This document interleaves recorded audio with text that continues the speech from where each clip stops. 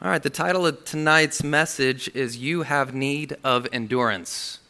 You have need of endurance. I want to look through the book of Hebrews tonight. I want to do an overview of the book, and then I want to focus on Hebrews chapter 10, verses 32 through 36 for a little bit of my time. Several days ago, someone walked into my office at the Rescue Mission where I work, and he's a guy who graduated from the program. It's a 10-month program. He graduated, and what we encourage the guys is we inform them that you're going to face battles not only here when you're in a life recovery program, but after you graduate, you're going to face trials in the world. As Christians, we're going to face trials no matter where we're at. We need endurance no matter where we are. And so this graduate walked into my office, and he sat down, and he took a big breath, a deep breath, and he said, I'm having a lot of struggles. He says, I'm struggling with my family. I'm struggling at work. I'm struggling with my schooling. I have court dates coming up. And this guy is a strong believer. He's known to witness around the rescue mission with the homeless people. He's going to Bible college. But he was struggling. And what I told him was, you need endurance, brother. And I encouraged him in the Lord. I told him to wait on the Lord. I told him to stay in God's word, to stay in fellowship, to stay in prayer, to pass the test. These are tests that come our way in life. As 1 Peter 4:12 states, Beloved, do not be surprised at the fiery ordeal or the fiery trial that comes among you for your testing, as though some strange thing were happening to you. Do you ever feel like that in life? This is so strange. Why is this temptation coming my way? Why is this trial coming my way? Why is this difficulty coming my way?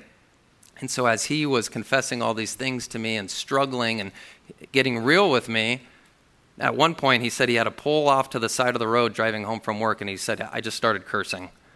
And he said, that's not like me, but I'm just struggling with so many different things. And he goes, I told the Lord I'm sorry, but I need help. And I prayed with him, I hugged him, and I encouraged him, and I pointed him to the Lord. And in Hebrews it says, fix your eyes on Jesus, the author and perfecter of the faith, for who the joy set before him, he endured the cross, despising the shame, and he sat down at the right hand of the Father. And we're going to look at that text in a little bit, but Jesus is our ultimate example of what we are to do in the midst of the storms and the trials and the hardships of life. And we all go through different things at different times. Right now, I've got 3 kids, working a lot of hours, dealing with guys that are unstable, some with mental health issues. They're coming off the streets. They're coming out of jail. They have court and family issues and drug abuse issues, and just trying to be patient with them and labor alongside them and love them. And it can be weary. And then you get home, and I got my son who is full of energy. He's 6 years old, Leland. I love him. I think he's here right now. And I get home, and he just wants to wrestle. He's like, Daddy, let's wrestle. And he loves to play, and he has so much energy. And I have to put my feelings and my emotions of a rough day at work aside and say, I need to spend time with my son. I need to love my son. And I need to cry out to the Lord for help, for energy, for stamina, for endurance. And spend that time with him, because God calls me to raise my children in the discipline and instruction of the Lord.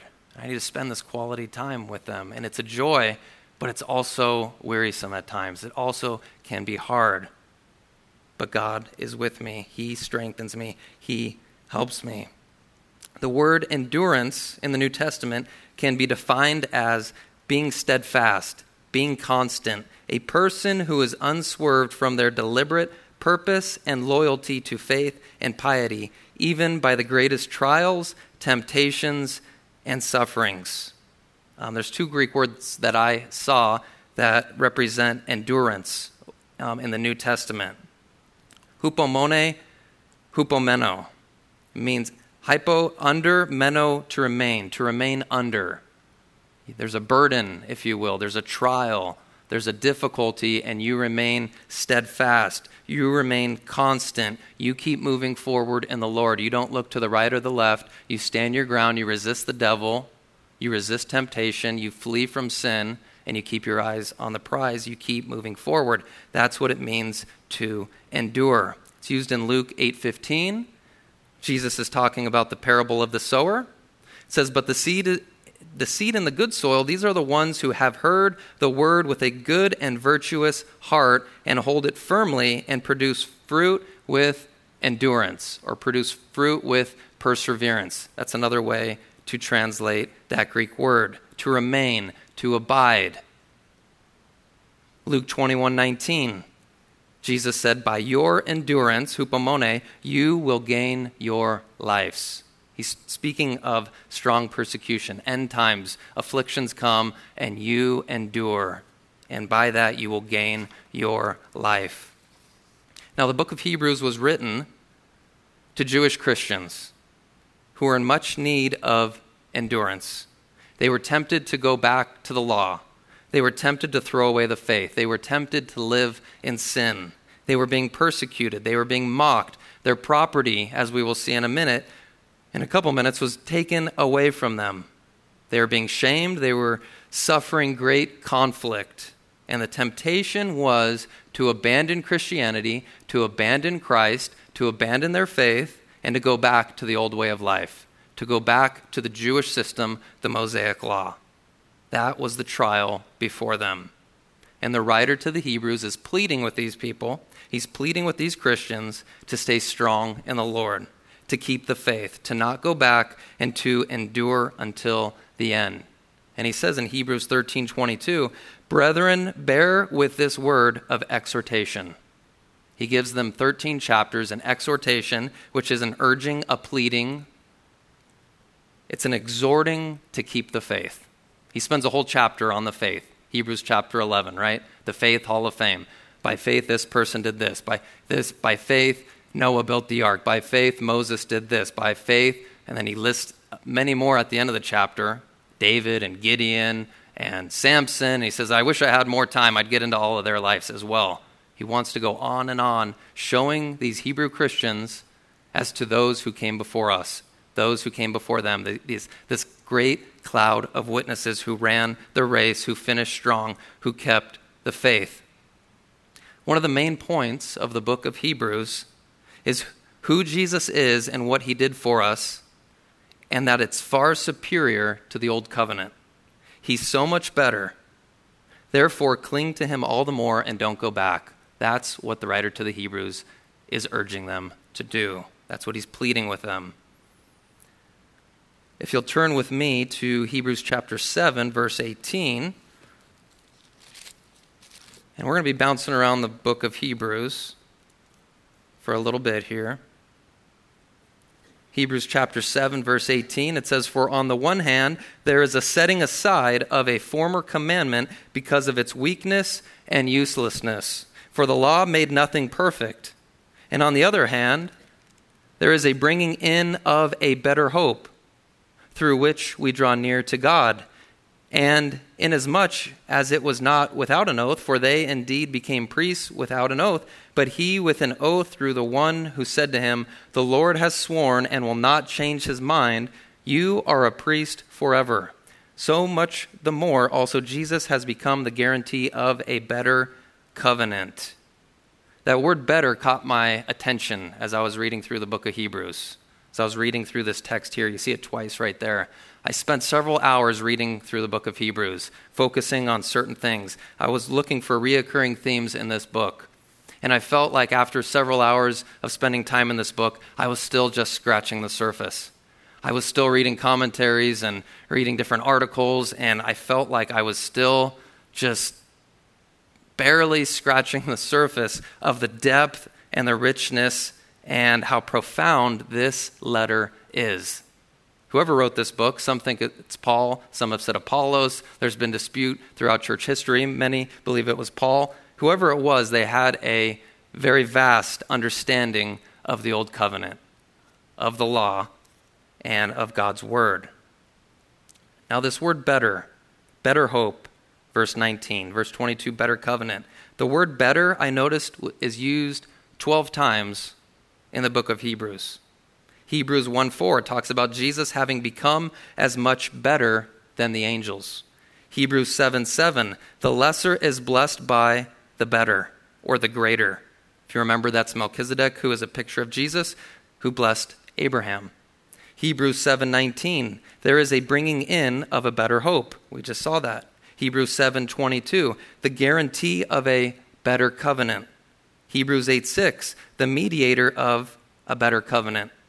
Hebrews 8:6, again, has been enacted on better promises.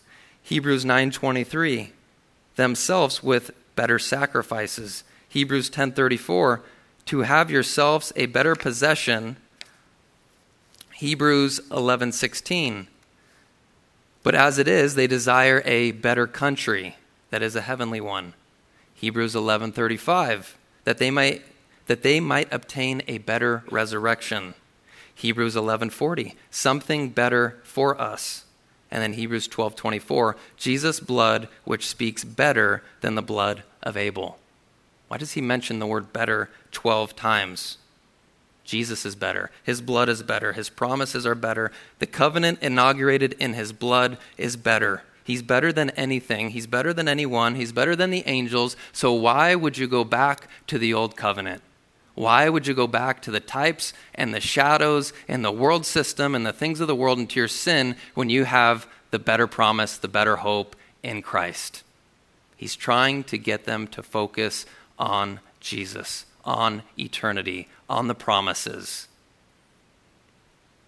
Hebrews 8, verse 13, talks about the new covenant, and it says of the old covenant, he has made the first obsolete. He's persuading them, he's trying at least to persuade them throughout this letter not to go back to the law. It's obsolete. The blood of bulls and goats cannot take away your sin. Jesus died once and for all. He's the propitiation for our sins. Look to Christ. He's the only one that can save you. Amen. Recently at the men's retreat, I did a message titled Exalting Christ with Our Lives. And what shocked me was how many times Jesus Christ is mentioned in the book of Philippians. And I always thought of Philippians as a book of joy. That was the first thing that came to my mind.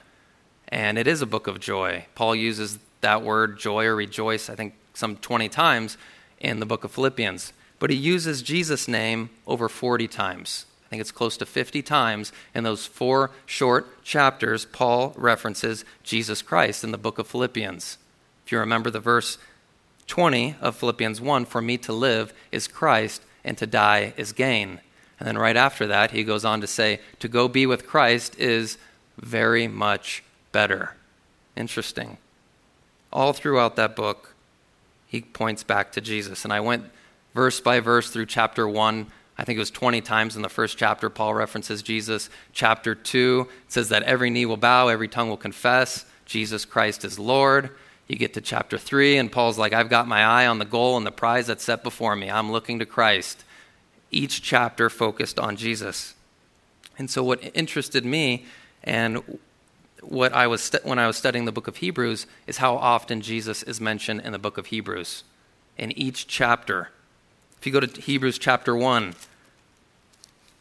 right out of the gate in verse 2, who does the author mention? Hebrews 1 verse 2, in these last days has spoken to us in his Son, whom he appointed heir of all things, through whom also he made the world. And he is the radiance of his glory, and the exact representation of his nature, and upholds all things by the word of his power. When he had made purification of sins, he sat down at the right hand of the majesty on high.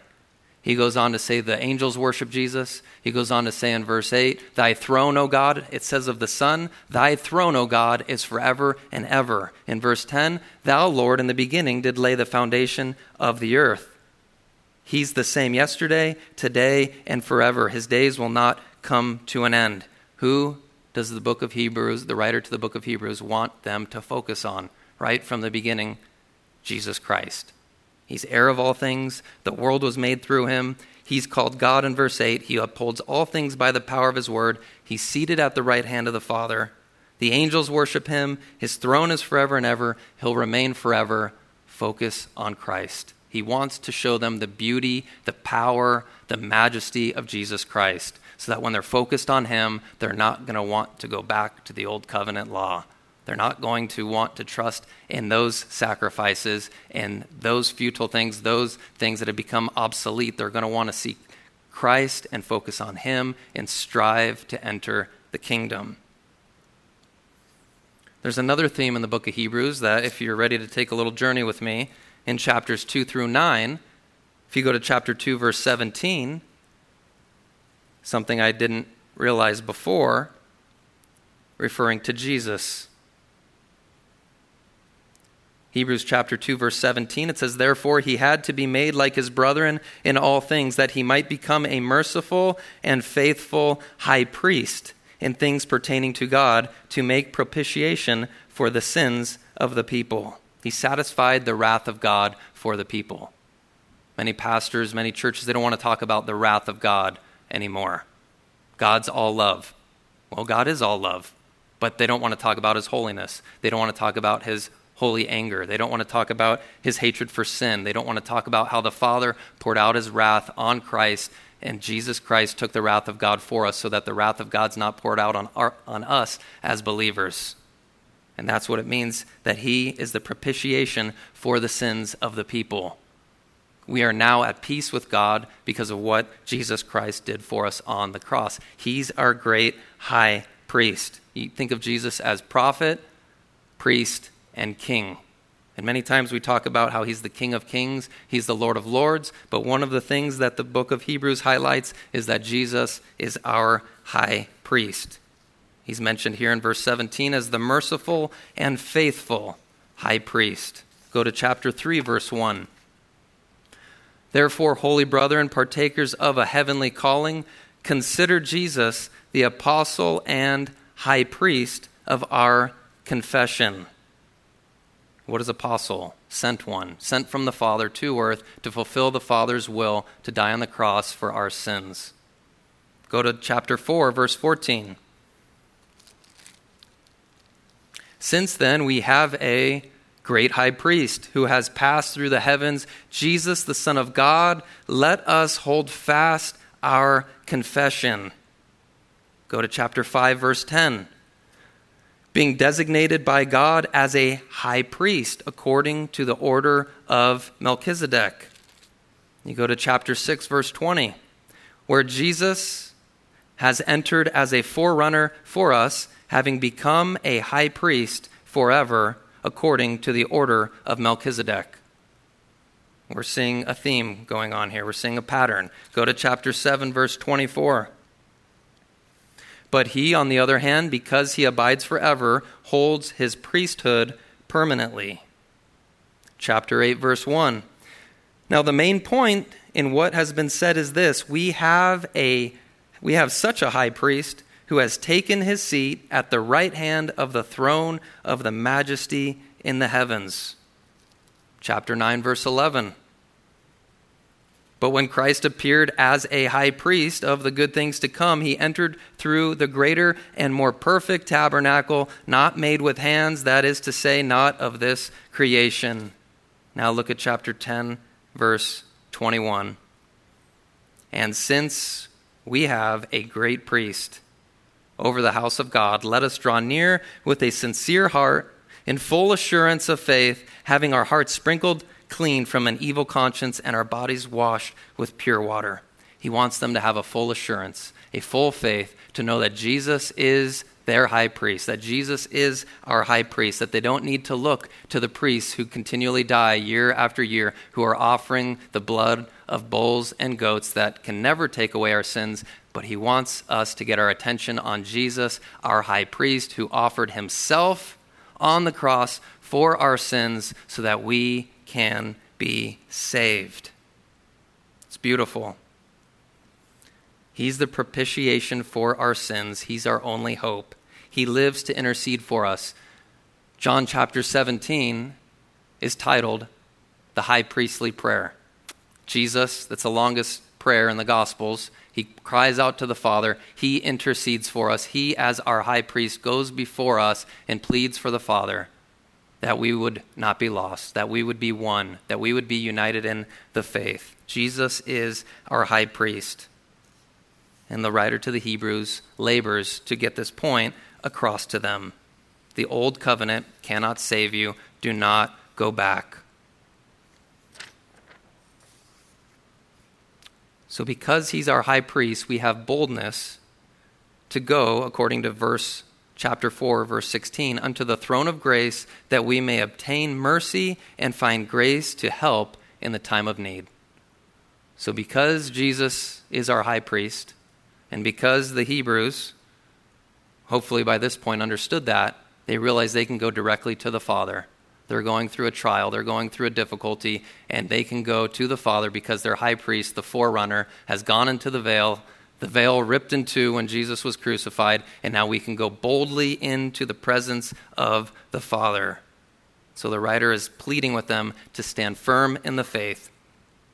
You see phrases in the book of Hebrews like, do not harden your hearts, hold fast, let us fear, encourage one another, draw near, be diligent. He's exhorting them. You read chapters 3 and chapters 4, he says, do not harden your hearts.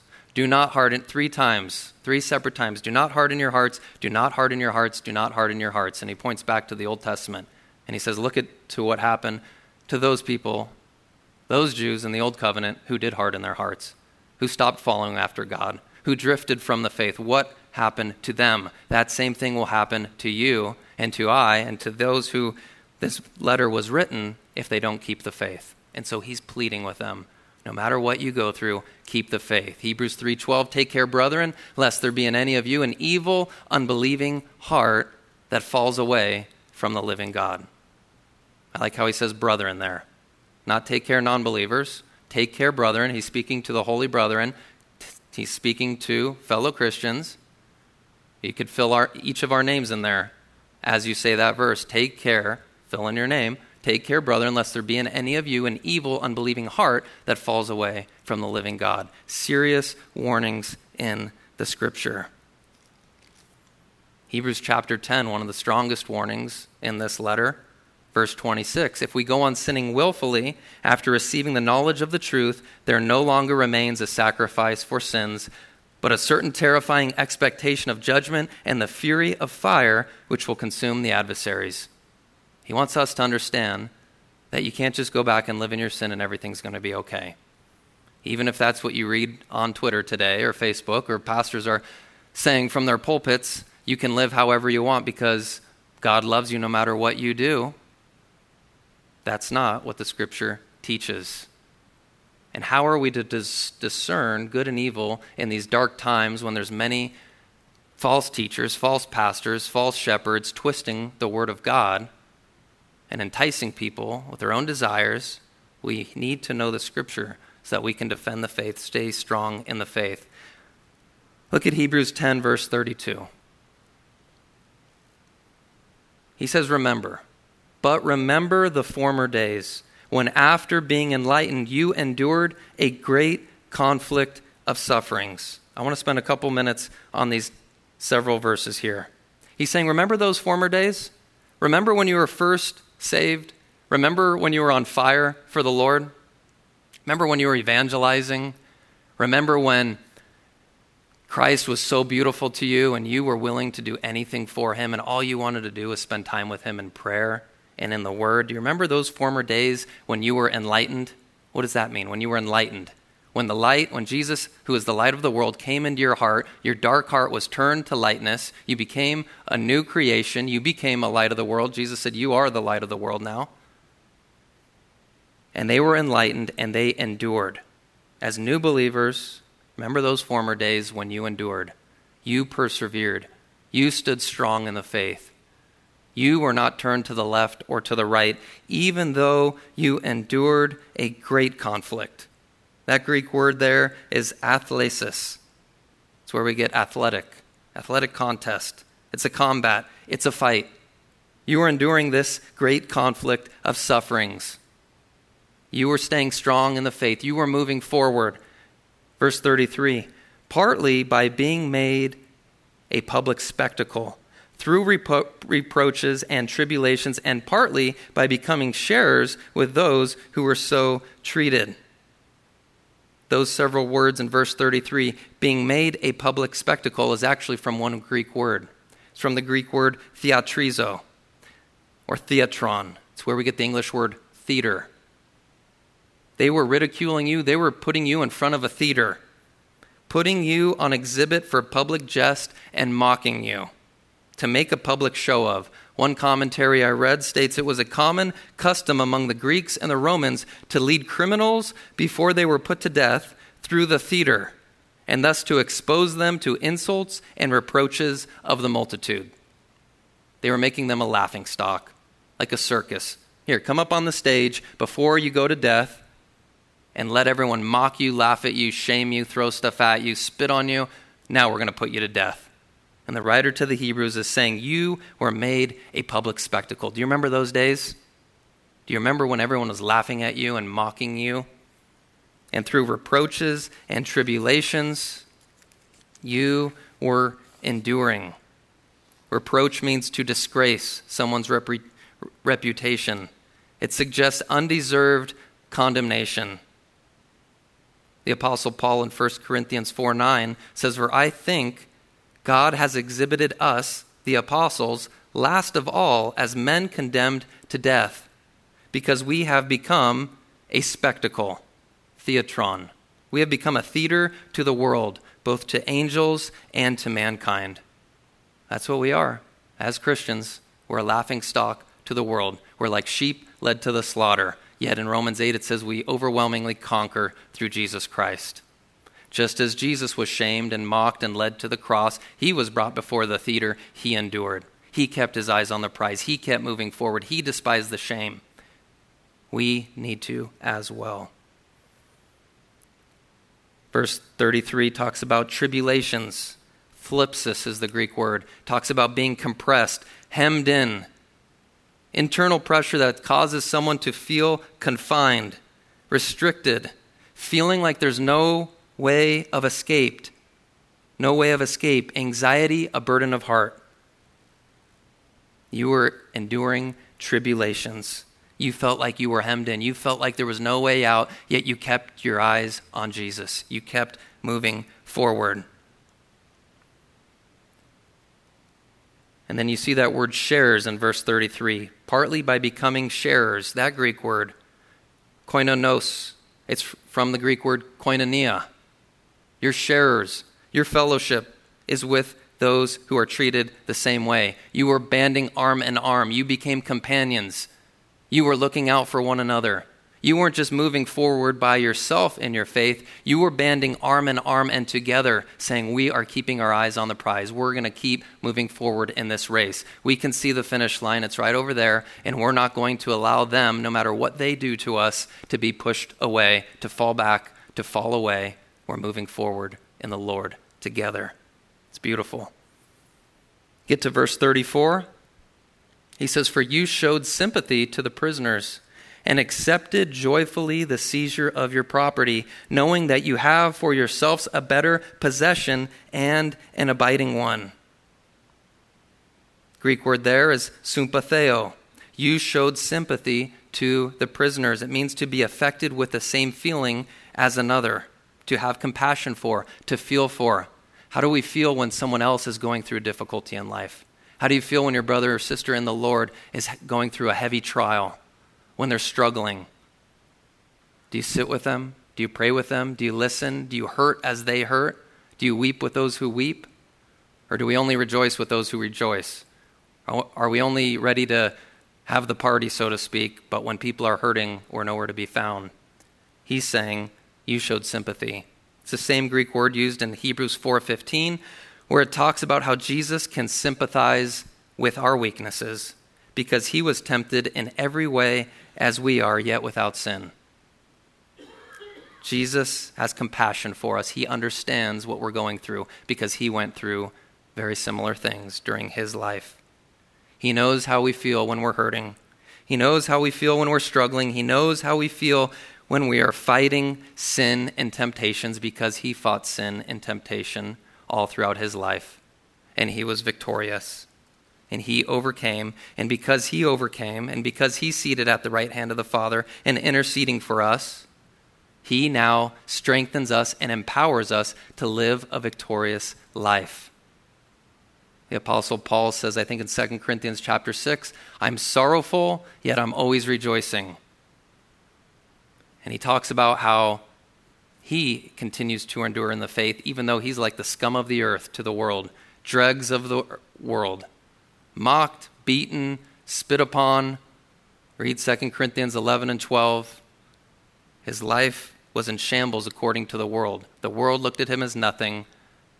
But what really matters in life is what God thinks about us, right? Serving an audience of one, serving our Creator. I read an article, it was titled, What's the Farthest Anyone Has Ever Run Without Stopping? Whenever I go through the book of Hebrews, I like to use illustrations or look up illustrations that talk about running, because you see that Jesus is our forerunner. You see that the race that is set before us in Hebrews 12, and so the writer to the book of Hebrews uses the same illustration, that we're in a race, that we need to finish strong. And so what's the farthest anyone has ever run without stopping? I asked this question to the young adult group. I asked this question at work. One guy said 3 miles. I said, 3 miles? He said, I thought you asked me how far the farthest I've ever run. 3 miles. I said, that's pretty good, 3 miles. But no, this guy, Dean Karnazes, on October 12th through October 15th, ran 350 miles, supposedly, without stopping.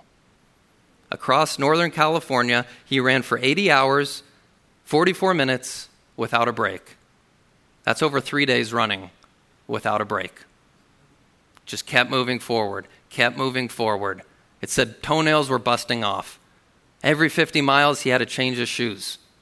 So I don't know if he was hobbling while he's changing his shoes, still moving forward somehow. I'd like to see video footage of that. But somehow, he kept moving forward. He ate 40,000 calories over those 3 days.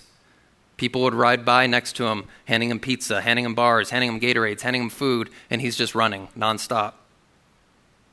Once he got to the 300-mile mark, it says he was weaving and hallucinating.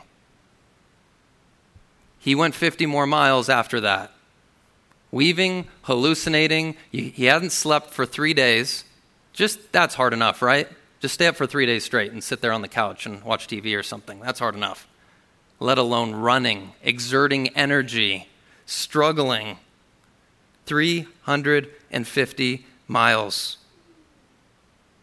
I'm always astonished at the endurance, the diligence, the purposefulness, the loyalty that people in this world will undertake for physical things. Sports, athletics. Michael Phelps, they said he would be in the pool every day.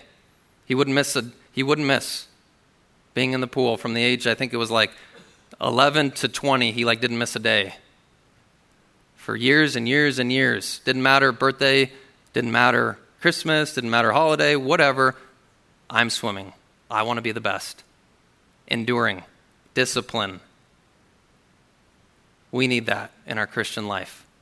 If they're doing it for a perishable thing, for a gold medal, for a trophy, for notoriety, for money, how much more do I need to practice diligence and endurance in my race with the Lord? So when I read these articles, it sparks a fire in my soul to do this for Christ. So when I'm tempted to go on my phone and look at something I shouldn't, I go, I'm going to endure. This man endured in this way. I can endure. When temptation's thrown at me, when difficulties are thrown at me in life, when trials are thrown at me, I'm moving forward. Yes, I'm going to lose some spiritual toenails. Yes, I'm going to be spiritually hallucinating at times, going to the left and the right, weaving in and out, and I feel like I can't keep moving forward. But I need to remind myself that Jesus already finished the race. Our great cloud of witnesses finished the race. They kept striving. We can keep striving through Christ who lives in us. What is causing us to veer to the left or the right? What is causing us to give in to sin? You get to verse 34 and he talks about joyfully accepting the seizure of your property. I think about that in my life. If they came and just took my property, how would you react if the government came in and took your property? They were joyfully allowing them to seize their property. It reminded me in Acts when the disciples were persecuted, when they were whipped for Christ's sake, and it says they went away joyfully, saying, we suffered for Christ. What a joy it is and what an honor it is to suffer in the same way that Jesus suffered. We need to have this heart. We need to realize that things in this world are perishing, and we have a better possession. We have an abiding one. And that's the reason why they were able to joyfully give up their property. It's at the end of verse 34. Knowing that you have for yourselves a better possession and an abiding one. They're looking to heaven. They're looking at their home in heaven. They're looking to Christ, and they're saying, we can give this up. It's like Pastor Joe says, you never see a U-Haul following a hearse. You can't take it with you. It's his money, they're his possessions, and it's his life. Our life is his. And if the world wants to take it away for our Christian faith, we should willingly be ready to give it up for him. And that's what the author to the Hebrews is saying. Remember those former days, the great conflict, the sufferings. They made a theater of you, put you in front, laughed at you, mocked you, tribulations, and then they even took your property, but you yourselves stayed strong. You rejoiced, you endured. Remember those days? Now get to verse 35. Therefore, do not throw away your confidence, which has a great reward. Don't get comfortable. Don't say, we were doing well, so we're good. We're just going to sit back. We don't need to keep striving in our faith. We don't need to stay diligent. We're good now. Kind of like that once saved, always saved doctrine. Yeah, the former days. Remember, I walked up the aisle. I gave my life to the Lord. Now I'm good. And now I just live however I want. He's saying, do not throw away your confidence, which has great reward. Verse 36, for you have need of endurance, so that when you have done the will of God, you may receive what was promised. You still need endurance. You endured. All these horrible things happened to you, and you stayed faithful. Continue. Continue to remain. Continue to abide. Continue to be steadfast. Continue to endure. How did this marathon runner feel at mile 300? You think he felt like giving up? I mean, if I'm hallucinating, weaving in and out, I haven't slept for several days, I'm going to feel like giving up. What was the only thing that he was going to allow him to stop? Death or passing out? That's what I figure. And we should have that same mentality in our life with the Lord. I'm going to keep moving forward no matter what comes my way in life. Like Job said, though he slay me, yet will I hope in him. If you have that mindset, you can endure anything in this world. Because to go be with Christ is very much better. And to be with Christ, to live as Christ and to die as gain. If that's your mentality, you can undergo and endure anything. One missionary said, he is no fool who gives that which he cannot keep to gain that which he cannot lose. You might look foolish to the world, but in God's eyes, his love is upon us. So do not throw away your confidence. Continue to strive ahead. Hebrews chapter 11, of course, as I mentioned earlier, it mentions Abel, mentions Enoch, it mentions Noah, mentions Abraham, Sarah, Isaac, Jacob, Moses, Rahab, Gideon, Barak, Samson, Jephthah, David, and Samuel. They all went ahead of you.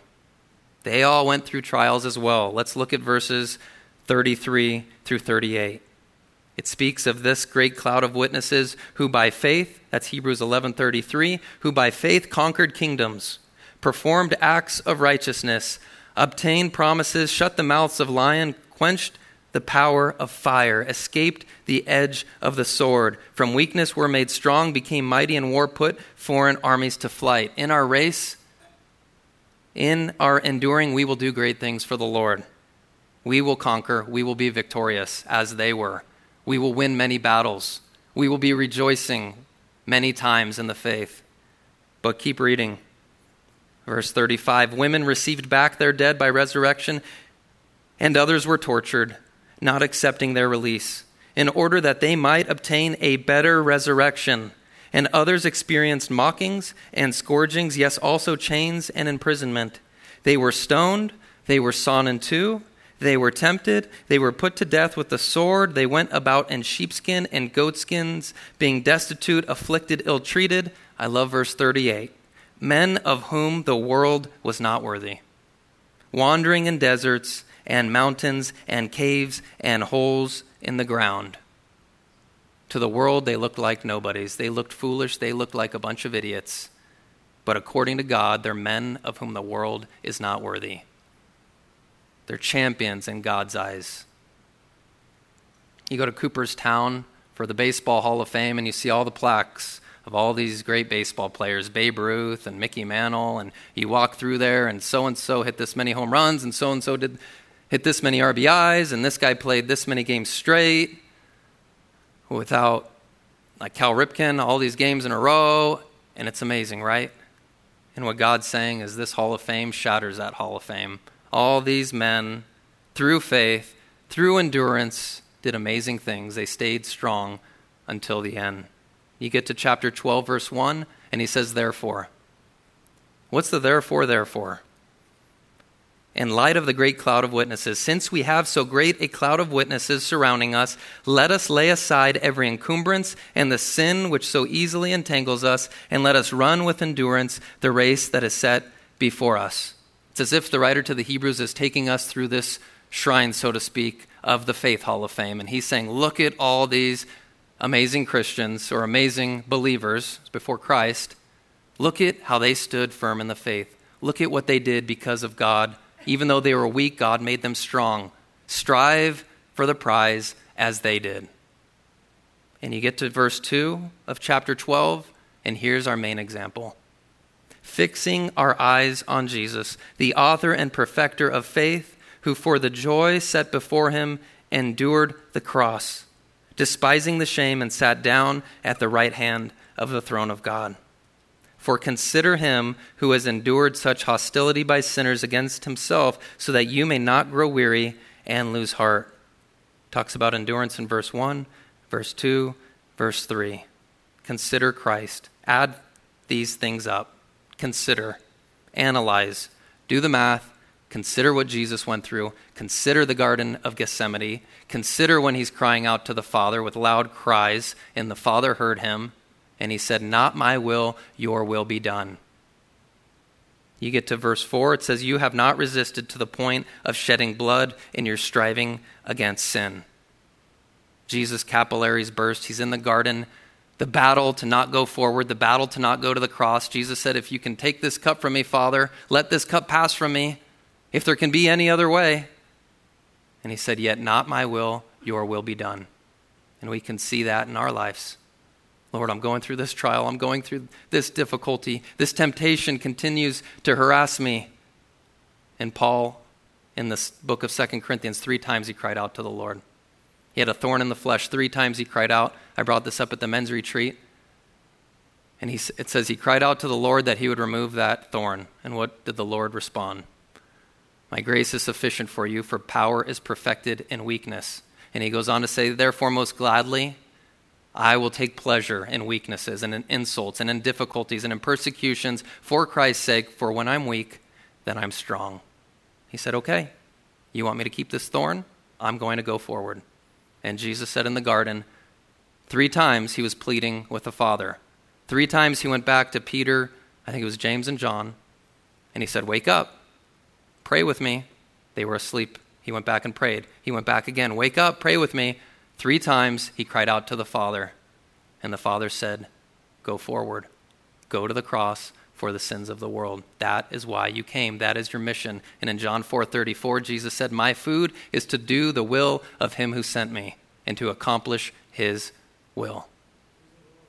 He said, I'm going forward, and praise God, he went forward. He finished the course. He kept the faith. He had his eyes on the prize, the joy set before him. When the joy is set before us, the joy of eternity, the joy of God blessing us in Christ forever, we can endure as well and continue to move forward. We need to strive against sin with all our might. Because he died for us, because he loves us, because he went before us, we now give our lives back to him in return. So in closing, we might not be struggling to go back to the old covenant law, right? I don't know of anyone here who's like, I want to go back and go to the sacrifices and the bulls and the goats down the street and the Jewish system, right? We might not have the same struggle per se, some of these struggles that the Hebrews were going through. But you might be struggling at work. You might have a boss who you're having trouble getting along with. You might not be getting paid what you think you should be getting paid. You might have people around you who aren't Christians, and all they do all day is talk about things that are anti-Christ, that aren't of the Lord. I know I experience that at my job. Even though I work with other believers, people come into the rescue mission, as I mentioned earlier, drunk and high and hallucinating, and we don't know if they're oppressed or demonically possessed. We don't know what's going on, but you'll hear more F-bombs in a matter of 30 seconds than you've ever heard in your entire life, and you're trying to pray in your office and focus on the Lord, and you have to drive these things out. And you have to keep your eyes on the Lord, and you have to keep serving, and you have to keep loving, and you have to stay in the will of the Lord. We have to endure. You might be struggling at home with kids. You might be struggling to endure temptations, as I mentioned earlier. You go on your computer, you're looking up an article on some Christian website, and something pops up. Has that ever happened to you? I mean, it happens to me. I'm like, here I am on a Christian website, and something's still popping up that's not of the Lord. We live in dark times. An agenda is being pushed in our culture. You cannot go almost anywhere but see anti-Christian sexual immorality innuendos all around us. We need to endure. We need to fix our eyes on Christ. We need to keep running, keep fighting, and as Paul says, fight the good fight of faith and take hold of eternal life. Agonizomai. Are you agonizing for the prize? Are you striving in your fight against sin? And if you say, well, I've fallen lately. I gave in to anger. I gave in to lust. I gave in to pride. I've been festering bitterness or jealousy or whatever it is. Well, the church is a hospital for believers. Here is where we come to find help. We go to Christ, our great high priest, and we find healing. We find forgiveness. We find a perfect Savior who loves us and cleanses us. And we say, from this point on, I'm striving against sin. I will not turn to the left or to the right.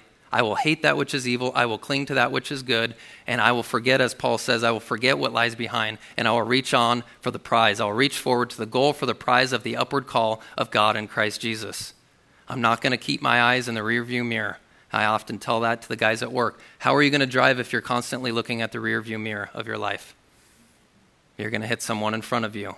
You need to focus on what's ahead. Learn from the past, but don't meditate on it. Don't stay there. And when the enemy comes knocking at your door and he wants to keep having you relive your past or your past sins or your past failures, you say like Paul, forgetting what lies behind, reaching forward to what lies ahead. I press on towards the goal for the prize. I'm moving forward. I'm in the race. I can see the finish line. And by God's help and God's grace and the Holy Spirit living in me, I'm getting there. And I'm taking as many people with me. I'm going to be like these Hebrews who shared, they had that koinonia, that fellowship together in helping each other move forward and enduring.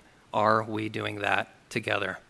That's my prayer for you and I, that we will join together arm in arm and keep moving forward in the Lord. No matter how dark this world gets, that we will bind one another in our hearts, that we'll be knit together in our hearts as Jesus in his high priestly prayer prayed, that we would be one as the Father and the Son are one, that we would be united in the faith, moving forward in him.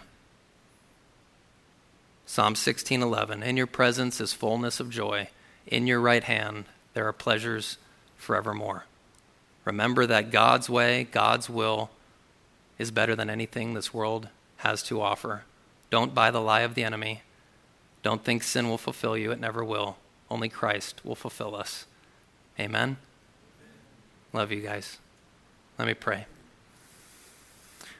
Father, we thank you for your word.